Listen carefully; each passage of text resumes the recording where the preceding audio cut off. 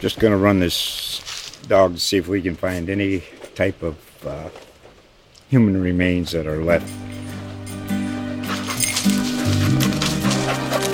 Listen to Where Secrets Go to Die, The Disappearance of Derek Hennigan. From the Detroit Free Press, a new podcast set in the woods of Michigan's Upper Peninsula. Available on Apple, Spotify, Freep.com, or wherever you get your podcasts. And so when you got out of your vehicle and you're approaching these individuals, what steps did you take to de-escalate the situation? I asked female pink, hey, what's going on? And then I just see people, like, I see the tackle and I start just yelling, hey, like, to get their attention, like, talk to me, like, stop doing what you're doing. And then as I see who's later identified as Ma'Khia Bryant go to charge the other girl, I'm yelling, get down, as in, like, I wanted everyone to just get down. And, like, in my mind, I wanted everyone to get down on the ground and just let me figure out what was going on. Okay. And I do think it's important to note there, when we're talking about the de-escalation, what's the time frame from when you get out of your cruiser to when she's about to stab the female in the pink?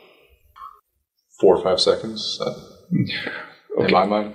Right. And I appreciate counsel's question there. I also had that question of just understanding the time of, was there time to use or do any other forms of de-escalation? No. Okay. You talked about the taser. You were also equipped with mace. Is there a reason why mace was not used? Mace was not used because that was, in my belief, would have been an ineffective tool because she had a deadly weapon. Okay. And she was also facing away from me. Okay.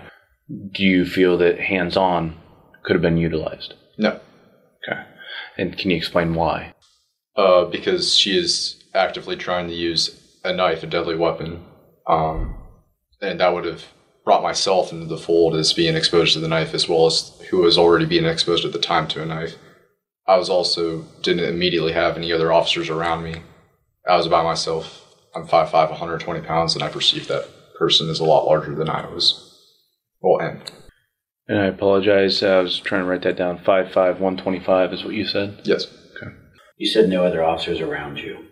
So Immediately. That's what I was going to ask. So when you get out of the vehicle, so you had waited on another cruiser to show up.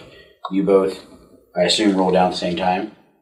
So when you get out, did you have any awareness of where the other officers were at the time? No.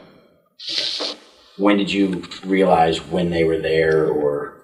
When I heard the officer channel air shots fired and go render aid. Okay.